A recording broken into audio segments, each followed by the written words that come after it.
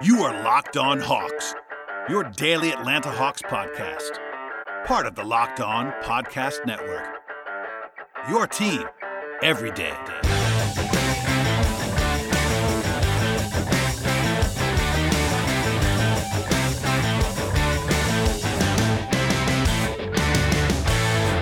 Hello friends, welcome to episode 1153 of the Locked On Hawks podcast. I am your host, Brad Rowland, coming to you on a Friday evening deep into the night. And today's podcast is brought to you by PrizePicks. Check out prizepicks.com or go to the App Store right now. Use the promo code NBA. PrizePicks is daily fantasy made easy. Today's show will break down what became a lopsided loss for the Hawks in Los Angeles, 134-118 at the hands of the Lakers. Obviously not the greatest night in the world for the Hawks, other than getting guys back, which we'll talk about in a moment. But they got down by 12 early on, steadied it from there, only trailed by 3 at the half, but gave up 70 points after halftime. It's been a theme recently, but the defense was quite shaky in this game. And honestly, one of the strengths of the Hawks all season long has been their ball security. Even in this game, live ball turnovers were a huge problem that fueled the transition game for the Lakers, and the defense for the Hawks could not stop it. So kind of a perfect storm in some respects. Obviously, there is some positivity around the roster being more complete now than it has been the last couple of weeks. But in the grand scheme, the Hawks were frustrated after this game. Coaching staff, players, etc. Nobody's having a lot of fun right now for the Hawks, and we'll get into all of why in a moment. First, though, some context in the pregame setup for this game. The injury report was still busy for Atlanta. They had 4 guys listed as questionable. Trae Young with the back injury that kept him out of the game on Wednesday, plus Collins, Bogdanovich, and Jalen Johnson, all of whom were listed as questionable with reconditioning as they come back from the COVID protocols. All 4 ended up playing, though. Well, I should say all 4 were active. Jalen Johnson did not play, but the other 3 were active and participated. And first game for John Collins, it's Christmas Day. First games for Bogdanovich is the 27th of December. So good to have those guys back. Collins admitted that he was a little bit gassed, but said he felt good physically after this one. So good to have those guys back. And the roster, again, is pretty complete right now. In fact, the Hawks had 14 active players in this game, and all 14 active guys were actually on the roster to open the season. That does include the 2 two-way guys in Skylar Mays and Sharife Cooper, but still, the Hawks are at least playing their actual roster guys at this point in time. The actual roster overall was actually down to 19 at one point. It was in the mid-20s, but with Chaundee Brown expiring on his 10-day contract, that was one less guy on the roster. And then actually both Cam Oliver and Chris Clemens are in the protocols, but they actually have their contracts expire between now and Thursday. So the Hawks should be down to their core 17 guys before Sunday's game, as long as they don't add anybody else in the middle of that. So all that said, the Lakers were without Anthony Davis in this game, as they have been for a while. He has been out for a few weeks already. But LeBron James played center. We'll get into that in a second. They played small for a lot of this game. It gave the Hawks some issues with that lineup. The Hawks, though, were about 3-point underdogs when there was some uncertainty about Trae and Collins. By the time those guys were playing, it was almost a coin flip. The Hawks were 1.5-point underdogs, according to BetOnline.ag, our sponsors on the show. And, on the road, never easy. And I will say, this was not like a must-win or anything like that for the Hawks. If they were supposed to lose, quote-unquote, by the point spread. Anytime you go on the road against the Lakers with LeBron playing, it's a challenge. The Lakers are not great necessarily this season. But all things considered, coin-flip game, I would say. And it just did not go their way, obviously, which we'll get into in a moment. So, getting into this game a little bit here at the top, I would say it was fascinating from a style perspective throughout this game. In fact, the Lakers played a true center for 4 minutes out of 48, and that was Dwight Howard. He played one stint. They were +6 in that time, but for 44 minutes they played either LeBron or somebody else at center that was not a true center. Guys like Stanley Johnson. Stanley Johnson was playing the 4. Obviously, Carmelo Anthony was playing the 4. They were going very small throughout this game. The Hawks usually play fairly big, especially right now without DeAndre Hunter. They don't have a lot of small ball 4 options. So interesting style clash. Capella ended up leaving this game early with an ankle injury, but he and Okongwu played most of the way. But still, they actually kind of a weird matchup because they had to have Clint Capella guard Stanley Johnson, which is not normally what he's going to be doing on the perimeter, and they had to get creative a few different times. Also, there was a lot of talk about about this choice, but Joe Prunty, the acting head coach, elected to start TLC at the 3 and Bogdanovich, fresh off the COVID list, at the 2 in place of Huerter and Reddish. I said this before the game, and I said it during the game, and then after the game again. I would not have done this. I would not have started TLC. I don't really understand it, but I'll always try to explain it to you. The entirety of Nate McMillan's tenure, he has been consistent, and it doesn't mean that I have to like it or anybody else has to like it, but he's been consistent about wanting guys in certain roles. And he's talked about it a lot with Cam coming off the bench as one example. We heard Prunty talk about bringing her off the bench for some balance on Wednesday, and I think that's probably what this is. Again, I would not have done this. I would have started one of those guys in place of TLC, or maybe even both of those guys, honestly, with Bogdanovich coming back from injury, but always from illness. But it's just one of those things. And I will say this: I am always someone who values total minutes or closing minutes over starting minutes. I don't particularly care as much about who starts. What I do care about is who plays more and some of the combinations and stuff like that. So I was not like viscerally offended that they started TLC in this game. I know a lot of Hawks fans. I've been blaming TLC for a lot. I think he is undervalued right now by Hawks fans, but at the same time, he's obviously their fourth wing right now, and he'll be their fifth wing with 100 returns, etc. So I get all that. It's a little bit strange, to be sure, but it's not out of line. A lot of teams do this. Guys, coming off the bench for years. Lou Williams is a good example of this. Is a guy who was like a top 100 player in the league. It was coming off the bench. Tyler Hero is a good example now of a guy who is obviously in their best five in Miami that did not start. This is not a new phenomenon, but it's just an interesting kind of thing that the Hawks are doing right now. Anyway, they started out in a pretty bad way for the Hawks in this game. It was an 18-6 run by the Lakers that included 13 straight points out the outset. The Hawks had 3 pick-six turnovers early on, 2 from Trey, and that kind of set the tone for what was going to be coming later on. Rotationally, they used Okongwu and Huerter as the first subs, then Gallinari and Reddish a couple minutes later, and they played Trey with the bench for a while, and then when they took Trey off the floor, it was DeLon Wright as the backup point guard. Now, that is what should happen. I've said that a number of times, but with all of their, well, at least not all, but most of their wings back in this game, they chose, and I think, again, correctly, to not have Lou Williams in the rotation in this game.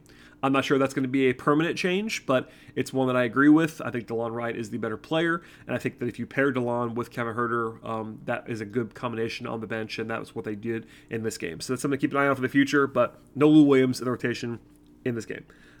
They found some advantages offensively on the interior in the first half when they got going a little bit. Ball movement was better. They had some lobs to Capella and Okongwu and Collins. Okongwu sealed off Horton Tucker on a nice play for a finish. In fact, the first 16 points of the game for the Hawks came in the paint. That's a pretty high ratio. They had 20 points in the paint in the first 10 minutes, and they actually only averaged about 45, so they were definitely emphasizing, and correctly so, the paint in the first half. I thought Okongwu was really good in his first stint. They cut the lead down to 6 for the Lakers at the end of the first quarter. They did run a full bench unit, which I don't love. People listening to the podcast know this. I don't love full bench units for this team, but I will say it's a lot easier and better to do that when you have guys like Huerter and Reddish and Okongwu on your bench than if it's somebody else. So I don't love it, and they didn't do it in the second half, but worth noting that it was not, at least not something that drove me as crazy in this game. But defensively, it was pretty rough. Took care of the ball more after the first few minutes, but it definitely re-popped up later on. In the second quarter, they stayed with the bench unit. It didn't go terribly well with a couple of nice passes by DeLon Wright early on, including one on a nice skip pass to Gallinari for a 3. They cut it down to 3 at one point early in the second quarter, and then the Lakers, though, pushed it up to as many as 19-point lead in the first half, a 13-0 run, which is, again, their second 13-0 run of the first half. It was pretty much defensive fueled, but offensively they also kind of cratered in that little stretch as well. They lost Malik Monk in transition for a 3 that caused a timeout by Joe Prunty. They allowed 13 fast break points in the first 16 minutes, which is obviously just a ton. But yeah, it was really rough. 17 assists for the Lakers in the quarter and a half, and they didn't really slow down from there either. Malik Monk really had it going. He had 21 points on his first 9 shots, and that was a big story of the night that they talked about after the game as well. The Hawks did have one nice run mid-quarter to go from down 19 to down by 8, and overall they kind of chipped away offensively down the stretch of the first half. Ended up being a 27-11 closing kick for the Hawks to tie the game, to go from down 19 to down 13 at the half. They scored 27 points in about 7 minutes. A lot of that was, Trey got going. Kevin Huerter was hot at that point in time as well. But defensively, it was a mess in the first half. It was better than the second half, actually, which is wild. If you were told that at the time, I would not have believed you. But offensively, they were good in the first half, honestly. just okay, except for the late flourish. That it all counts. They won the glass in the first half. They took care of the ball other than the first couple minutes in a pretty effective way. Only 6 turnovers in the first half. Trey had 16 points. Herder hit 4 threes. And after all that, they're down 3 going into halftime and probably feeling pretty good about overcoming that deficit. Obviously, as we said earlier, it got out of hand in the second half, which we'll get into in a moment. But in general, they at least showed some fight to get back into the game and didn't just roll over. With that said, we'll get into all the second half stuff in a moment, but first, a word from our sponsors, and the first of which is Prize Picks. Attention NBA fanatics, I have to tell you about Prize Picks. Prize Picks is daily fantasy made easy. I love it, and I know that you will too. Prize Picks is the best NBA DFS prop game on the market, and it offers more NBA props than any other DFS prop operator, and offers all the superstar players as well as all the bench players, even if they only record a handful of minutes each and every game. Prize Picks offers any prop you can think of. In football, it's yardage to touchdowns, even interceptions thrown. In basketball, it's points, it's assists, it's rebounds, and much, much more. And every user that deposits and uses the promo code that we have here will receive a 100% instant deposit match up to $100. And that promo code is NBA. One more time, that promo code is NBA. You pick 2 to 5 players and an over-under on their projections. You can win up to 10 times on any entry. It's just you against the projected numbers. Prize Picks allows mixed sports entries. You can take the over on LeBron combined with the under on Mahomes in the same entry, and that goes for Trae Young as well. Use the award-winning app on both the App Store and Google Play. Entries can be made 60 seconds or less. It's just that easy. Yes, you can do all of this in under 60 seconds. Prize Picks is safe and offers fast withdrawals. Don't hesitate. Check out prizepicks.com and use the promo code NBA, or go to the App Store right now and download the app today. Prize Picks is daily fantasy made easy. It's the sound of another sale on Shopify, the all-in-one commerce platform to start, run, and grow your business. Shopify gives entrepreneurs the resources that were once reserved for big businesses so that upstarts, startups, and established businesses alike can sell everywhere, synchronize online and in-person sales, and effortlessly stay informed. Scaling your business is a journey of endless possibility. Believe me, this podcast started out at a pretty low level. Now it's at a much higher level, and we're not going to stop there because success is a million milestones on a forever evolving path. Like mine, Shopify powers over 1.7 businesses from first scale to full scale. Reach customers online and across social networks with an ever-growing suite of channel integrations and apps, including Facebook, Instagram, TikTok, Pinterest, and much more. Gain insights as you grow with detailed reporting of your conversion rates, profit margins, and beyond. It's more than a store. Shopify grows with you. This is Possibility, powered by Shopify. Connect with your customers, drive sales, manage your day-to-day, and Shopify also instantly lets you accept all major payment methods. Shopify has thousands of integrations with third-party apps, from on-demand printing to accounting to advanced chatbots, to and beyond. Supercharge your knowledge, your sales, and your success, and do it all in one place. Go to shopify.com/lockedonnba, all lowercase, for a free 14-day trial and get full access to Shopify's entire suite of features. Grow your business with Shopify today. Go to shopify.com/lockedonnba right now. That's shopify.com/lockedonnba. All right, so we'll dive into the second half now, and the Hawks go into halftime down 3. And while you're losing on the road, BetOnline, our friends there, had the Hawks as pick 'em in the second half, basically 3-point underdogs coming out of halftime for the entire game, and things escalated quickly. They did not go in the Hawks' favor. So the first play of the second half, Clint Capella got rolled up on a rim run to the basket, and seemingly hurt his ankle on that moment. He rolled it up pretty significantly. It looked like. Ended up staying in the game, but in the fourth quarter, he ended up having to leave and was ruled out. So obviously, the entire second half, he was bothered, at least on some level, by that ankle. We'll keep an eye on that moving forward, but I don't know how long he'll be out, if at all, but something to keep an eye on because they did rule him out in the fourth quarter. From there, it was a 9-0 run by the Lakers to open the third quarter. Malik Monk, again, hit 2 more threes, and Trey had a pick 6, again, with some turnover issues for the Hawks.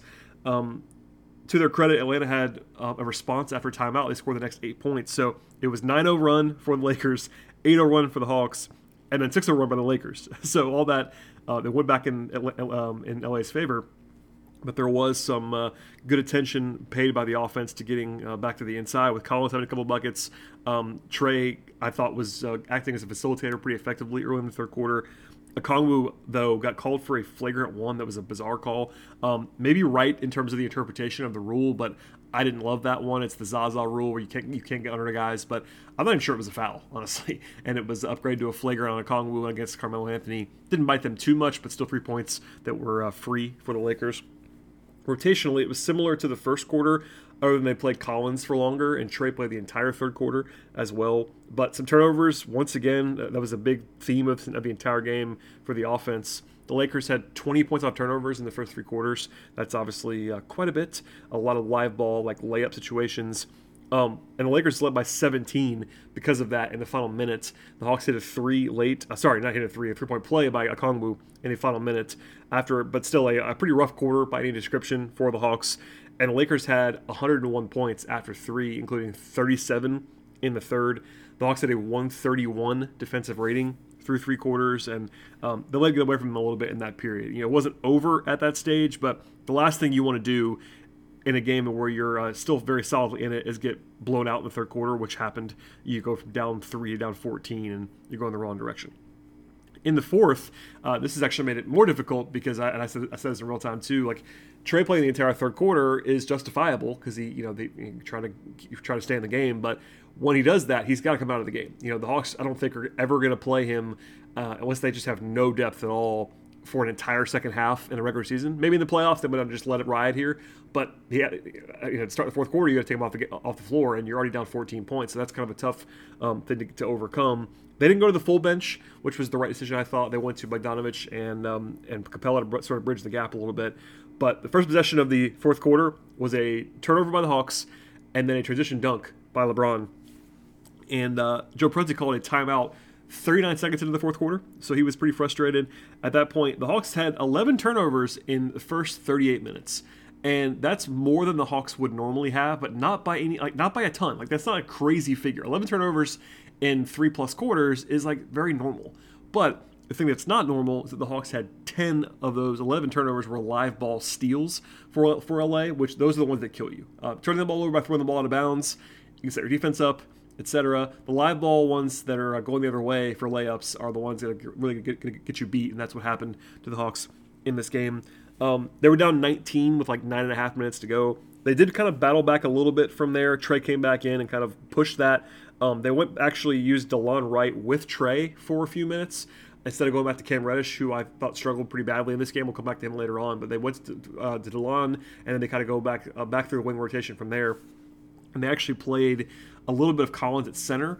And I think now it's probably because Capella was not going to be able to come back in, and they didn't want to just play Okongwu the rest of the way. Okongwu had some foul trouble, etc. But that was notable as well. They went to a small ball look for the most part. But Gallo hit a three with 6.5 minutes to go to get down to a 12-point game, and they were still in the game. And then honestly, the biggest swing in terms of their chance to get back into the game, with about 5 minutes to go, the Hawks were down 10, and they got a transition opportunity. Bogdanovic pulled up for a three that was a good look for him. That's a shot that last year he was just making all the time and was unconscious and all that stuff. I had no problem with the look at all. People were kind of questioning it, like they could have got a layup. I'm fine with Bogdanovic on a pretty open three, but regardless, down 10, 5 minutes to go. He makes that shot, and they're down by 7, but he misses it, and that was their best chance, basically, from there. Because after that, it was a 12-4 run by the Lakers, and the game was basically over with 3 minutes to go. So, do they win the game if Bogey's shot goes in? Probably not, but obviously they would have had a much better chance since it didn't go in, and that was kind of the end of that. As far as some takeaways are concerned, and we'll get into more of this stuff when we talk about the players as well, but basically defensively it just wasn't good enough. And I will put some of that on the offense. Often, and I think even in this game as well, it was still a defense-first loss. That is worth pointing out. But I think they were put in some bad positions defensively by their offense in the turnovers. Still a 128 defensive rating if you remove the garbage time, which is really, really bad. Lakers had 37 assists. That's a skyrocketing number. 41% from three is really high for the Lakers, but not insane. If you project what they're going to shoot from three, it wouldn't be 41%, but they didn't shoot 60% from three. They shot well from three. Monk in particular was red hot, but they didn't shoot this crazy outlier percentage either. But they didn't force turnovers in this game. The Hawks didn't. The Lakers, and this is the headliner. The Lakers scored 2.05 points per possession in transition. So more than 2 points per possession. That's impossible. It was 99th percentile by cleaning the glass in this game. And they also scored 2.25 points per possession off of steals. So basically, anytime the Hawks turned it over or give up a transition opportunity at all, the Lakers were just dominating them. And that really swung the game. And honestly, in addition to the turnovers, the transition defense was very bad, as it's been for a while.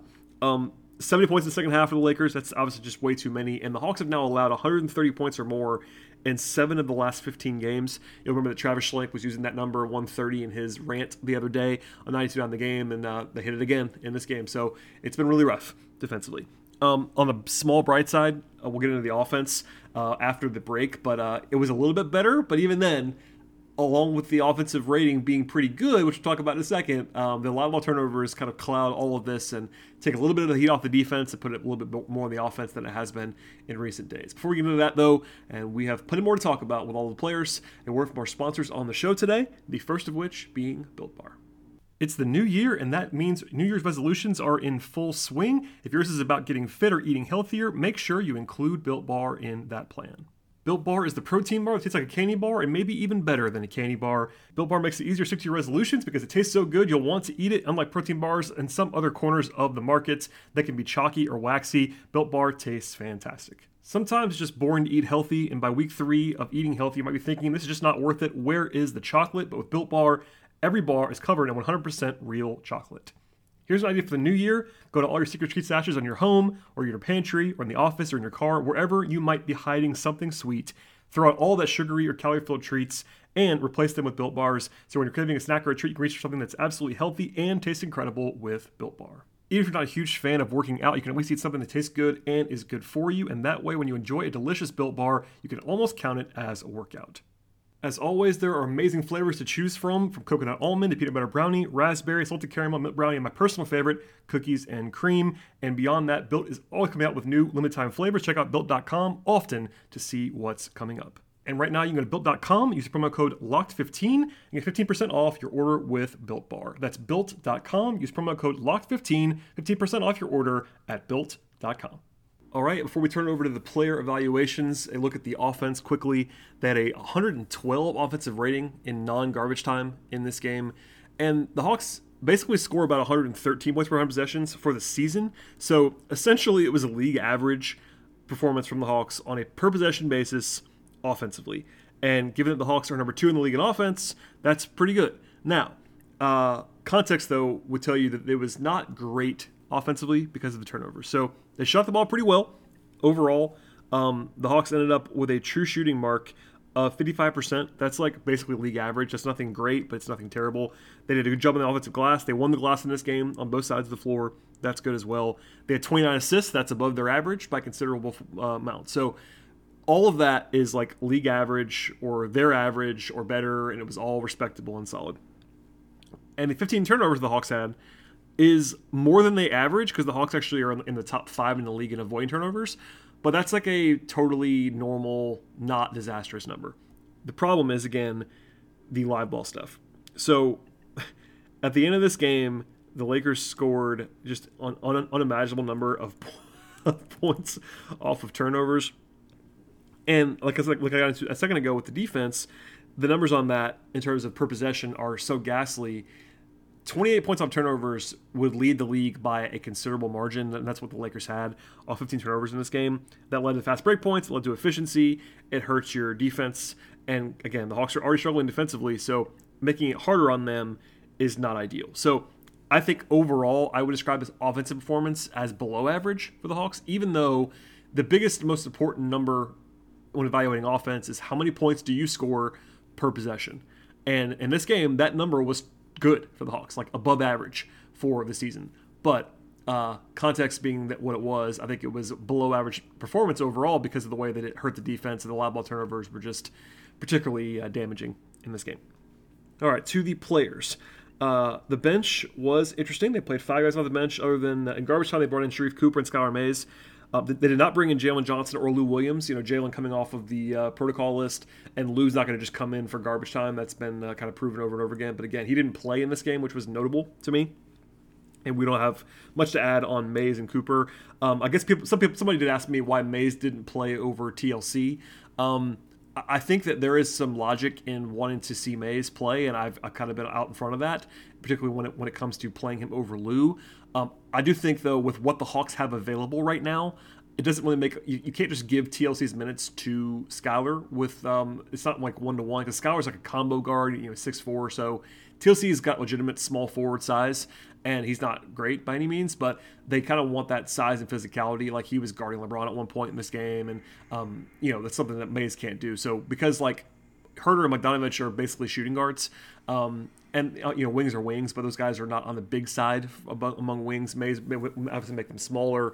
They kind of have right to do that stuff as well. So no issue not playing Mays in this game, but I obviously it would have been better if they had Hunter, and we'll come back to that at some point.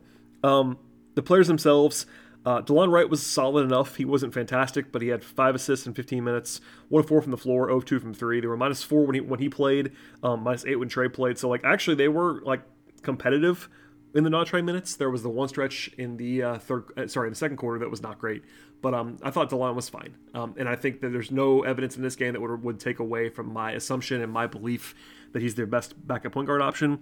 You want to give him some support for sure. I think pairing him with guys who can help him offensively for creation's sake is important. Is he perfect through that lens? No, but I think that with the available roster, this is the 10 guys I would have played. So there you go. Elsewhere from there, Cam Reddish, we'll go to him now. I thought he was the worst player for the Hawks in this game, TLC included. I know there was a lot of focus on TLC's 0 for 5 and scoreless night, but Cam was also scoreless. And I thought Cam's defense was very bad in this game as well.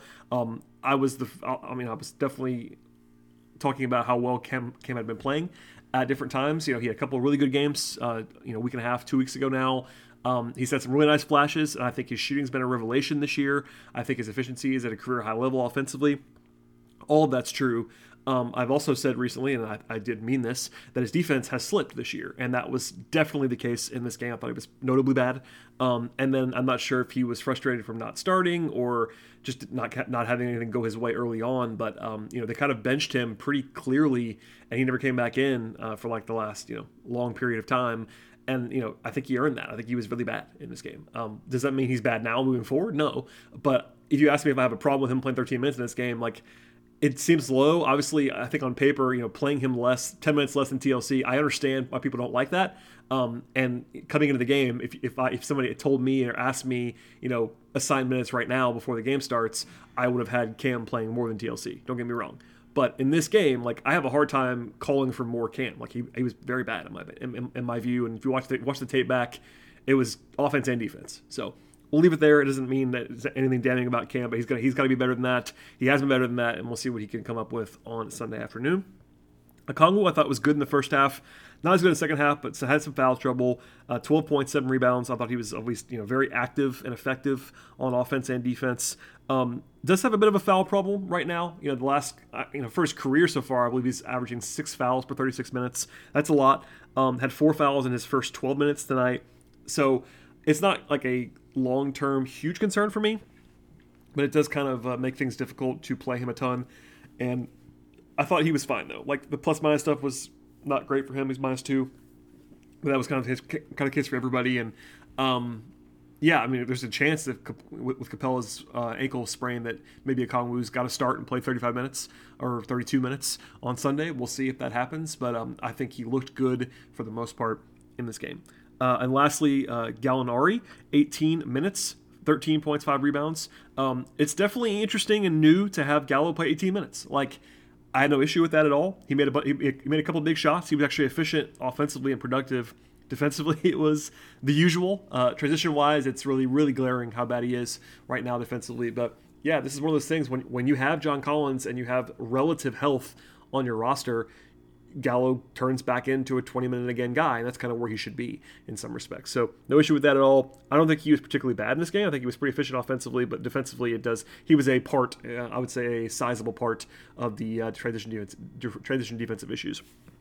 Lastly, Kevin Huerter on the bench was their best bench player in this game, and this isn't even controversial, I think, but I guess the pushback for it, I'll say it again here, Kevin Huerter has been their best wing this season overall. Like, that's not controversial. I think Kevin Huerter has very clearly been the Atlanta Hawks' best wing this season.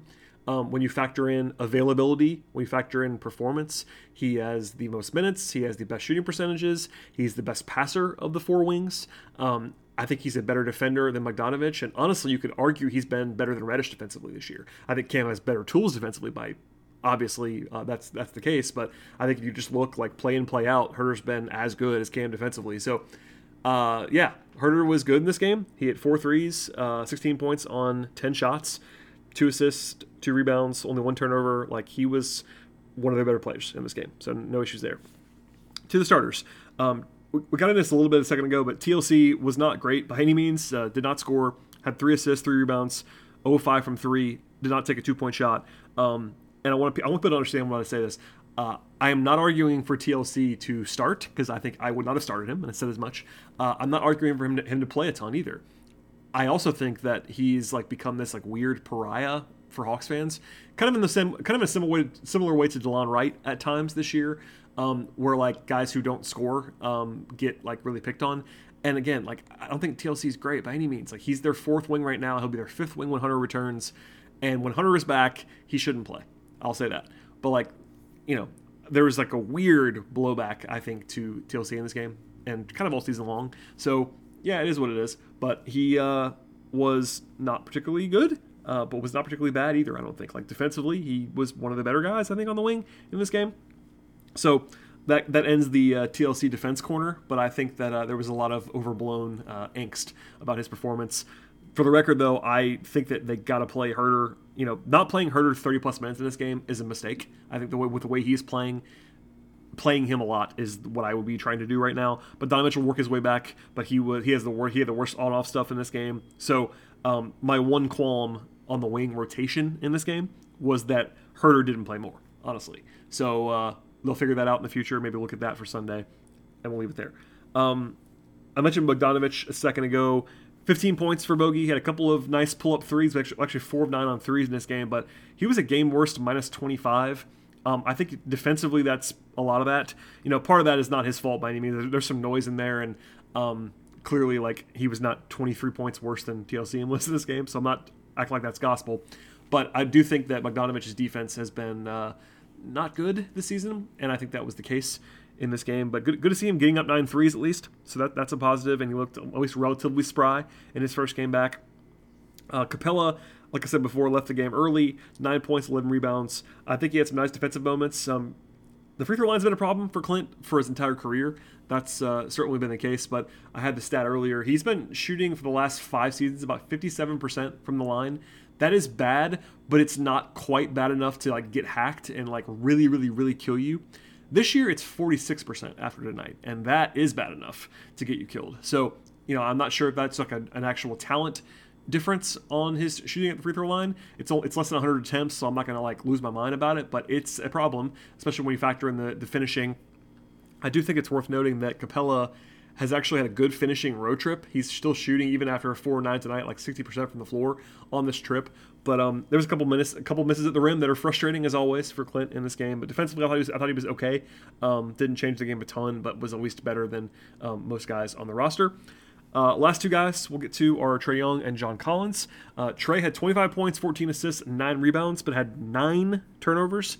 I think, and this is actually a credit to him in a weird way. I think this is one of Trae's worst games of the season. And he had 25, 14, and 9.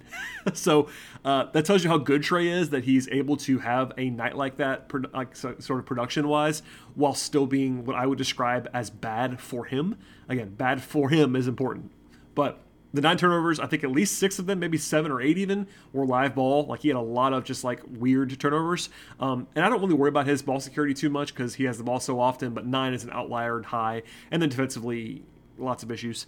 Avery Bradley got off on him a little bit in the first quarter. He lost a lot of sort of contained stuff. So, it is possible for Trae Young to have a game where he has 25 and 14 and still not be very good for him, and that happened in this game. Also, though, while we're here, Trae set a new franchise record for the Hawks with his 25 points or more streak going up to 17 consecutive games, passing Dominique Wilkins. So kudos to Trae on that. That's another record that he's going to have a lot of records by the time he's done in Atlanta. That's another one that he now owns for 25-point games in a row. But yeah, he could have been better for sure. He'll have to be better in the future. But he was 7 of 14 on 2s. That's totally fine. But only 1 of 7 on 3s and the ball security issues, etc. Lastly, John Collins, 21 points, 8 rebounds for John. No turnovers, but didn't have a steal or a block either. I think defensively he wasn't good by his standards in this game. That's understandable. He hasn't played basketball in 2 weeks basically, and couldn't do really much of anything for a lot of that time. So I'm not surprised. He was frustrated after the game, as was Trey. They both spoke to the media following this loss and expressed some frustration, as you might imagine. That's understandable and also what you want to see from your best players. But I thought John individually was solid. It wasn't his absolute best, but he still had 21 and 8 and was efficient. And yeah, it was a very John Collins game. Good to see him back after that length of time. Okay, we've gone long on this podcast. I've got a couple of rants, and it's late. It's 2 a.m. As we're talking now on Saturday morning, but here we are. A couple things before we get out of here on this evening. We're not going to dive too deep into, but I always want to mention before we get into the weekend. Trae Young was third on the first All-Star ballot returns in the Eastern Conference. They came out, I believe, on Thursday. He was behind DeMar DeRozan and James Harden. I will probably have a full-blown rant at some point about DeRozan being eligible at guard, because he shouldn't be eligible at guard, but that won't be happening today. Before you panic about him not starting, fan voting is only half of the formula. So Trae could finish third and still start. That is definitely possible, so we'll keep an eye on that as it gets closer. TLC's contract became guaranteed today. That was always the assumption. I have mentioned it a few times, but he was the only guy on the roster that was on a non-guaranteed contract, and today was the league-wide cut-down date. So because he's still on the roster now, he is now going to be making about $1.9 million this year. He's been already made about half of that, so it's not like a new $1.9 million. And again, this was always going to happen. It should happen. TLC is better than a normal league minimum player would be, so that's a totally fine thing for the Hawks to be doing. And as of now, the Hawks have a fully guaranteed full roster. The one guy they can move on from with no pain, basically, is Solomon Hill, because he's out for the season. But they like him around. He was actually in LA with him right now, helping the team and being a leader, all that stuff. So that was kind of the only in-season point of contract intrigue was TLC, and everything else now turns to the trade market. And quickly on this, Mark Stein, famed former ESPN, New York Times, etc., referred to the Hawks as a potential suitor for Ben Simmons on Friday. We'll spend some time on this later on when it's not 2 a.m. And he also reported that Philadelphia's primary focus right now is to try to get Simmons to play for them. Worth noting as well, no full-blown rumor yet on this, but people were talking about this all day long as they, it's one of those fun things. And what the Hawks would give up and what would they want him, etc. Simmons is a talented player for sure, and the Hawks, there's certainly a price in which the Hawks should be interested in him, but we'll get into that later on, and that's just when we say that out loud. Like, I'm not ignoring that. I'm going to get into it at some point, but not at 2 a.m. after a game. Okay, from here, the Hawks will stay in Los Angeles. They actually play at 3:30 Eastern time, so it's a 12:30 local tip on Sunday against the Clippers. And the Clippers are shorthanded right now. They've been not playing very well. LA was on national TV on Thursday night and got waxed by the Suns. That was their last outing, and I'm looking now. Yeah, it's not a back-to-back, so they have 2 days off. That was their last game, was in Phoenix on Thursday. But no Paul George and no Kawhi Leonard means the Clippers are extremely ordinary. That's a very winnable game. Are the Hawks going to win it? I don't know. Will the Hawks be favored? I think they probably will be favored in that game as long as Trae is available. Capella's status could change the line a little bit there, but we'll get into that on Sunday. But just a PSA, it's an afternoon tip-off. Clippers are not the Clippers of old. They're definitely still not terrible by any means without those guys, but not the same team without Kawhi and Paul George, so worth looking at that before we get into it. So we'll have a podcast after that game on Sunday that will start the week, and then we'll have a few shows. I think I'm going to take next weekend off. I'm actually traveling. Maybe I'll have one wrap-up show. There's a back-to-back on Thursday and Friday. I believe it's Friday and Saturday that we'll cover at some point, but just PSAs and all that stuff. Please subscribe to the podcast. Please forgive any ramblings that I might have been doing on this podcast at 2 a.m. But subscribe, tell your friends, Spotify, Apple Podcasts. Follow the show on Twitter at Locked On Hawks. Follow me on Twitter if you'd like to at BT Rowland. And we'll see you after the game on Sunday.